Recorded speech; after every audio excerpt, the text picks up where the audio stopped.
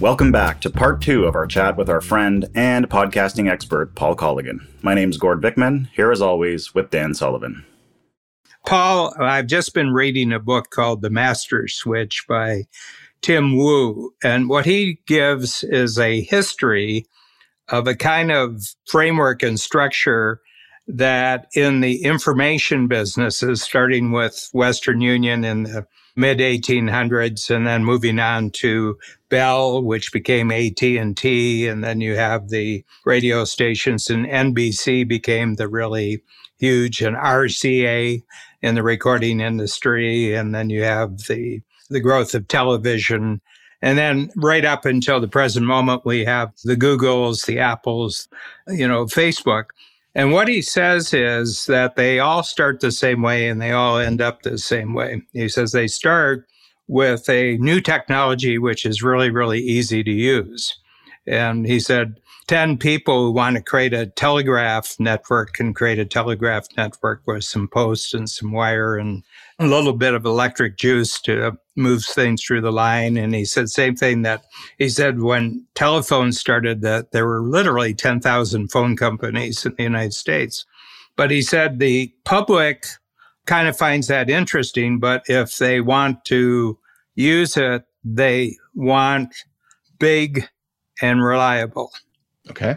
So he says there's this natural tendency of the marketplace to actually push a new technology that's being used by a lot of companies or experiment towards one big company that can just give everybody maximum reach, maximum capability, and maximum reliability. And he said they always end up as monopolies, and he said, they start becoming the topic of antitrust legislation. And he's very, very keen on Facebook. He says we should break up Facebook. He said they're too big for anybody's good. Gord has been very beneficial to me because he brought a vast radio experience and packaging experience, and then he really dove deep into podcasting. But it seems to me that all those other mediums, they're actually owning a scarcity after a while.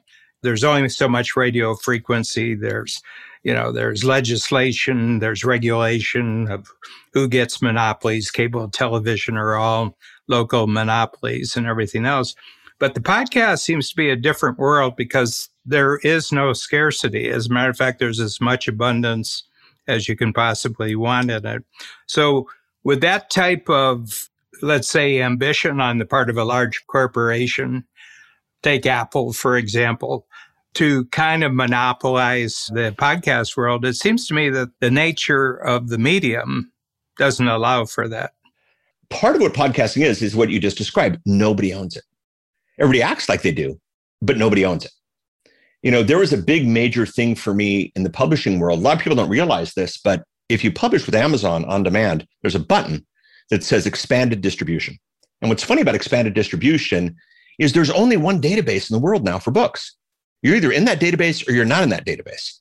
And so if you click expanded distribution, you've left just Amazon to everybody else. But, back in my day, there was this thing where fine books are sold. If you click the expanded distribution in Amazon, you are where fine books are sold. Well, something really interesting happened recently in podcasting. There is no audio platform right now that doesn't have podcasting. Mm-hmm. So now it's not find me at Apple, find me at Google, find me here, find me there, wherever you get your audio. Mm-hmm. And what's neat is because, right now there's this land where everybody's having their HBO Plus and Paramount Plus and the Friends reunion and all these things. People are grabbing things and holding it behind the firewalls. I'm a big Trekkie. I've always loved Trekkies. Star Trek was my inspiration. Star Trek was how I looked at the future, the whole 9 yards. They added it to Paramount Plus. Can I afford $10 a month? Yes, of course I can afford $10 a month, but it's another logistical piece.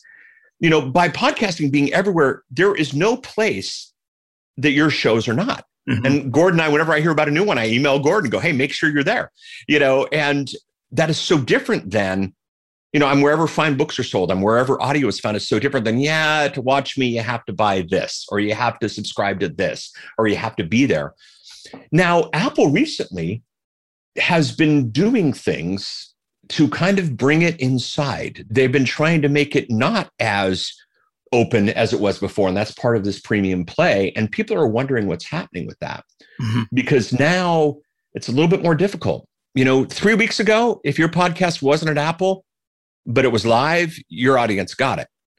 Now, if your podcast isn't live at Apple, but it's live, your Apple audience isn't getting it. So they're coming in, they're playing strange, which makes it interesting. Spotify is doing the same thing. Interesting stuff with Spotify. But while this is happening, the same guy who started podcasting, by the way, ex-MTV VJ, Adam Curry, who started podcasting back in the day, is now working on podcasting 2.0, to get around this. And there is talk, there is conversation that, maybe we're going to go back. The hosting company you guys use, it's funny, the CEO of the hosting company, he has a podcast book that he wrote that came out before podcast was ever an app in the Apple infrastructure. My book, my first one, The Business Podcasting Bible, actually came out 2 years before the iPhone, which was one of the big changes, but we could go back. But yeah, your content can be available anytime, any place, anywhere. You're in countries where social media is banned, but you can't ban podcasting because it's not on the platform. Podcasting is the platform. So yeah, I think you're right. It's an interesting trend. And if it's the same thing from, union to today, it's a trend we should follow. For what reason, Paul, do you think that this walling off of the medium is happening by Apple and Spotify and whatnot? Are they doing scarcity, nefarious reasons? Or, they're trying to, ownership is, you want to own it, I guess, and they're pulling more things behind their walls. So it's scarcity, and it's mismanaged scarcity too. It's scarcity where they didn't even run the books on this one. It's even short-term scarcity versus long-term scarcity. The example I give, Spotify, Michelle Obama show, they got Michelle, and the world loves Michelle. Season 1 was Spotify only. Season 2, they're like, yeah, this isn't going to work, and you can now get it on the other platforms. It's happening that quickly. The world thinks that way. They don't realize why this is so different. Star Trek has to sell, so they got to be somewhere. So they went with Paramount Plus, closing it off to even Paul, the big Trekkie. Well, I think one thing that we had, which naturally, I guess, moved things in the direction that we're talking about, the monopolies and the control of scarcity, is that we lived so much in a physical world that, it was a real estate world. And then when you got into the frequency worlds, well, that was electronic real estate. We had a podcast about 6 weeks ago. Gord asked me, what are your thoughts about blockchain? I listened to that one. I said, Gord, you're asking somebody a question. I'm still trying to figure out where the cloud is. Right. But the thing is that, a lot of our concepts of communication, our concepts of relationship are very real estate based. Yeah. And there's various kinds of real estate in the electronic world. There's frequencies, and it's tightly controlled by government, the frequencies. It's just amazing, the control that here in Canada, the CRTC, I think the CRTC, and it's like, if you're really good, Paul, we're going to let you watch something. Right. Yeah. Yep. Yeah. You got to be really good though. And right. And pay your taxes. When you're going up the escalators, got to be on the right-hand side. Yep. So my sense is that we're used to this monopolistic world, whether it's at the government level or the corporate level. But it just seems to me that this one particular medium is not regular. Zoom kind of gives me that. We had a meeting with our accounting firm, and we have one of the big ones because we're in 3 countries. And they have a team where all 3 countries are represented on the teams. Right. There's movement of money between countries, and there's different tax laws that have to be taken. But with the new virtual global, everything is U.S. dollars. So it's full price U.S. dollars. Yep. And it's all electronic. It all comes electronically. Babs was telling the lead person on our team, all the money goes right back to Toronto because we get a premium on every U.S. dollar. We've had about $1.26 for 32 years. Wow. That's the difference and it's really profit. That 26% is really profit. And the guy says, well, no, this is global now. We have to take into consideration, you say you got people from India and you have people, and she says, no, they're in India, but the workshop isn't in India. Right. And he says, well, where is the workshop? And she said, nowhere. Right. Yeah. It's nowhere.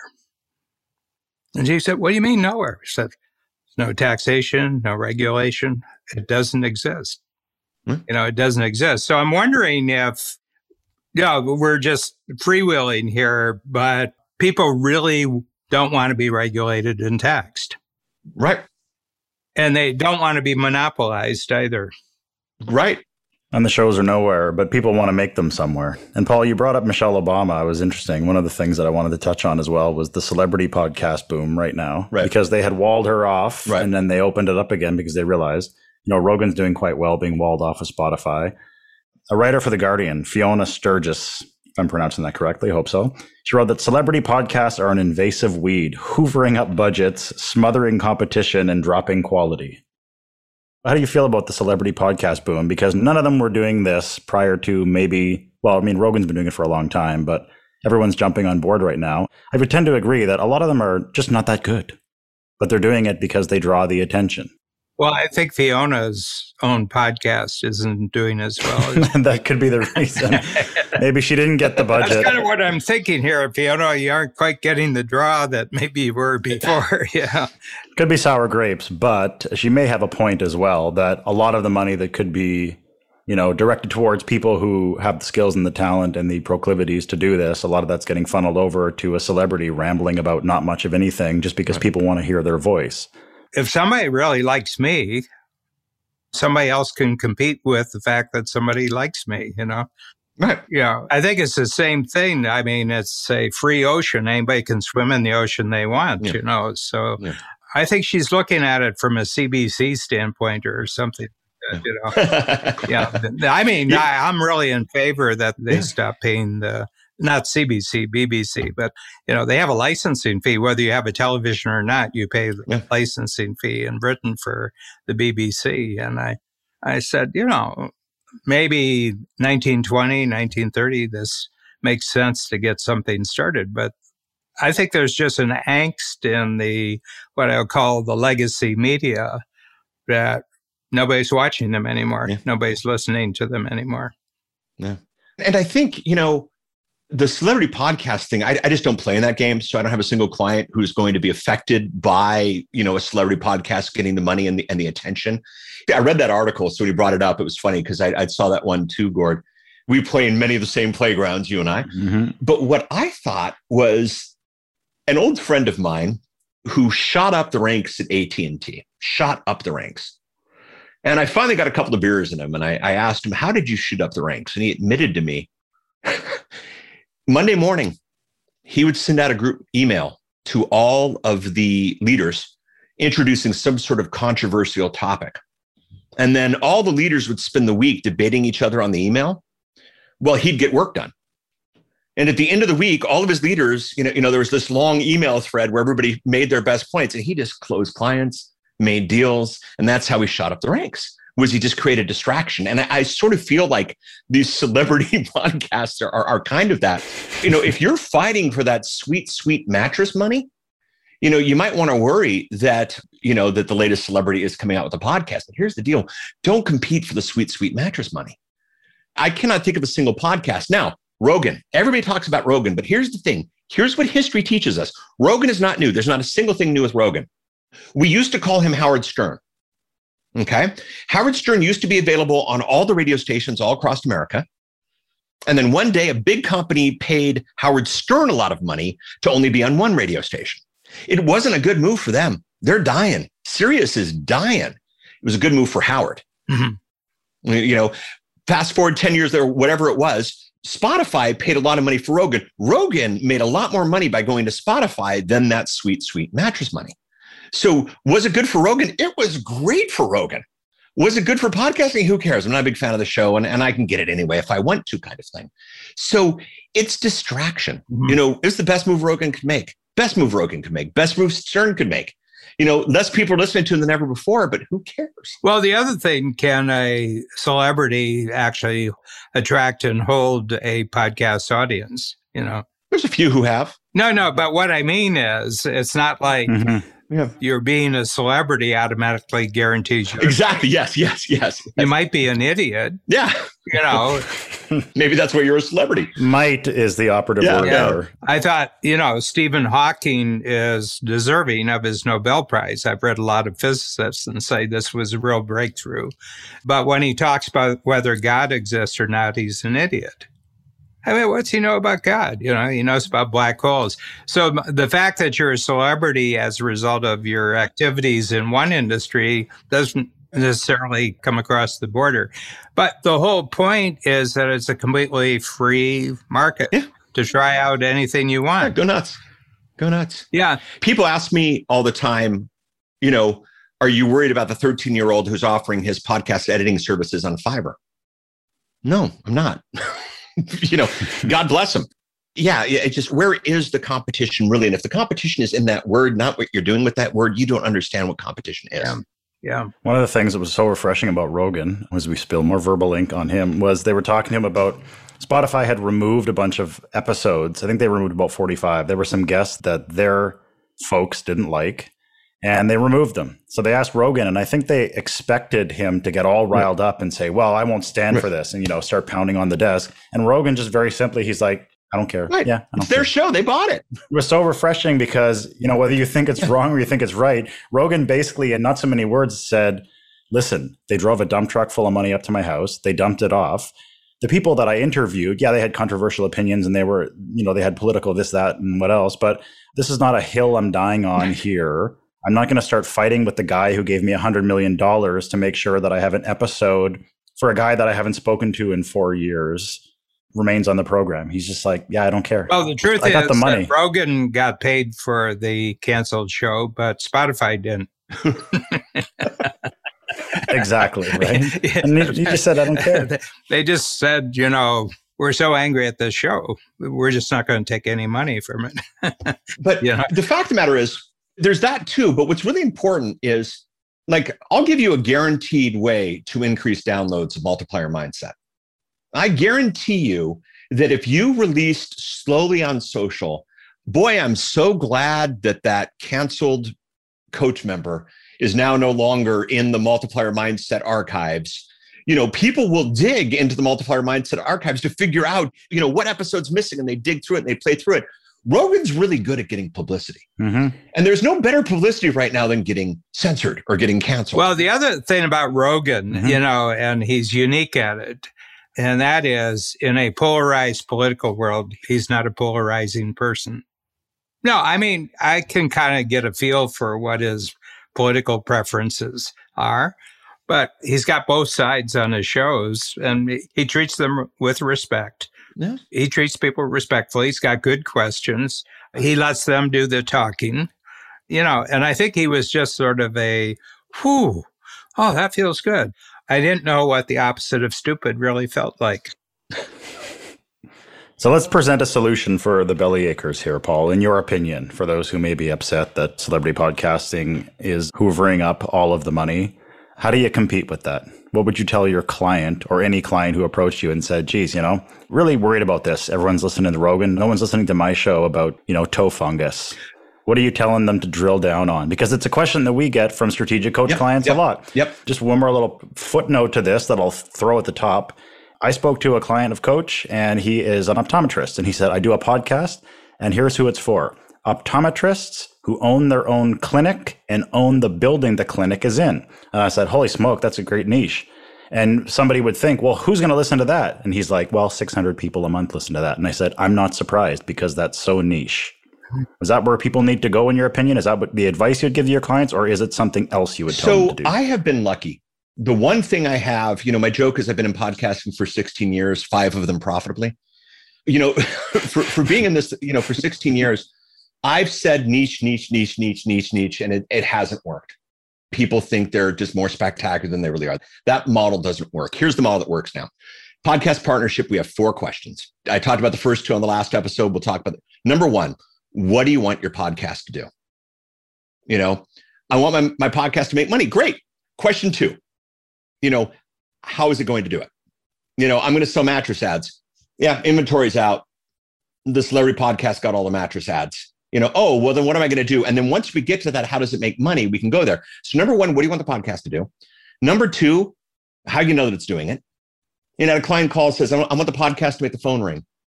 I go, great. Tell me this. When the phone rings, you're going to ask how they heard about you. You're going to go right to the sale. He says, I'm going right to the sale. I go, great. Let me send you a cell phone. We know now, because I have his cell phone records, I know how many times the podcast made the cell phone ring.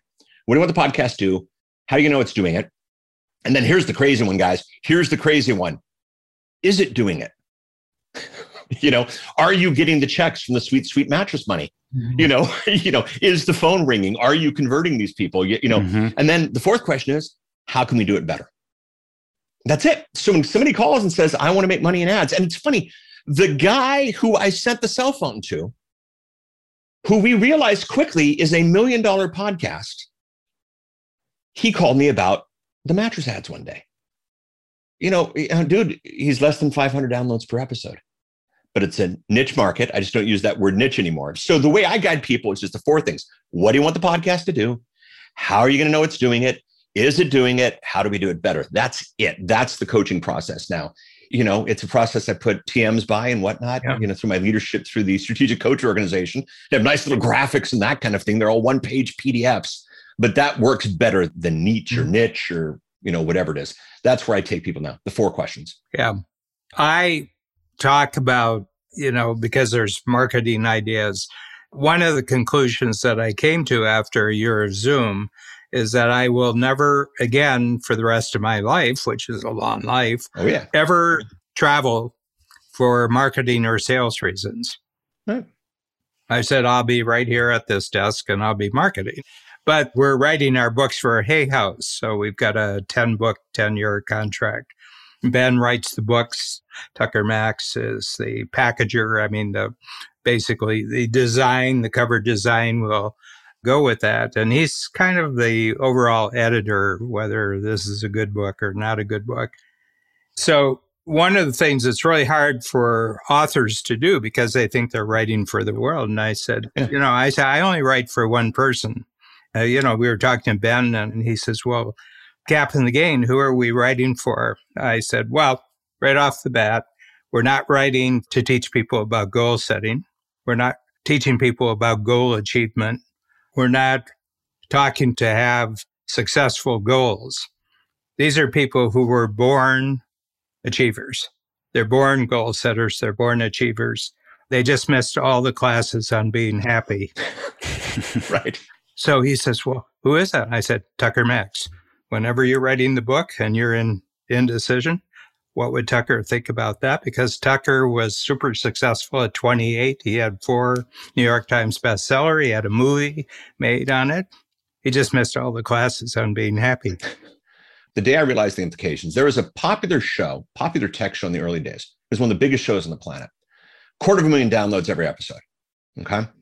There was an event where they were going to play all of the recordings from that event on the podcast. Now, there were 11 people in the event. I flew down to LA on my own dime to speak to the 11 people because I wanted to go to the 250,000 people. And I started my presentation. I said, welcome to a live recording of the podcast tools episode, which was the thing that was going on. And the crowd went wild and we had a fun time with it. But so was that me flying? Would you fly somewhere to be on a podcast with 250,000 downloads? No, because 250,000 downloads really doesn't mean anything to us. Well, right. Who's downloading? Of the right downloads. Yeah. For me, it was getting my, Yeah. That got me a session at HP. That got me a session at Micro. Yeah. We're in our 32nd year of the program, and I know exactly who I'm looking at. I'm looking for ambition, creativity, and cooperation. We got 3 characteristics. People who have a combination of ambition, creativity, and cooperation. And I said, when you think about creative people, you'll find they're missing one of those. When you find ambitious people, you'll find they're missing. Yeah. Cooperative people, they're missing one. The sweet spot is when they have all 3, because I'm looking for free zone people.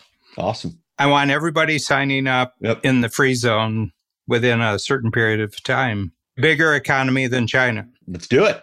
And in the US dollar as well. And that's the goal. And in US dollars. I'm happy. Everyone's happy. We're all coming out of a very, very odd year. It's interesting how when the lockdown happened globally, getting messages out into the world, the companies, the firms, the individuals who had the infrastructure to do that, we were lucky that we had a head start here at Strategic Coach. Paul, you've been giving companies head starts now for, 20 years.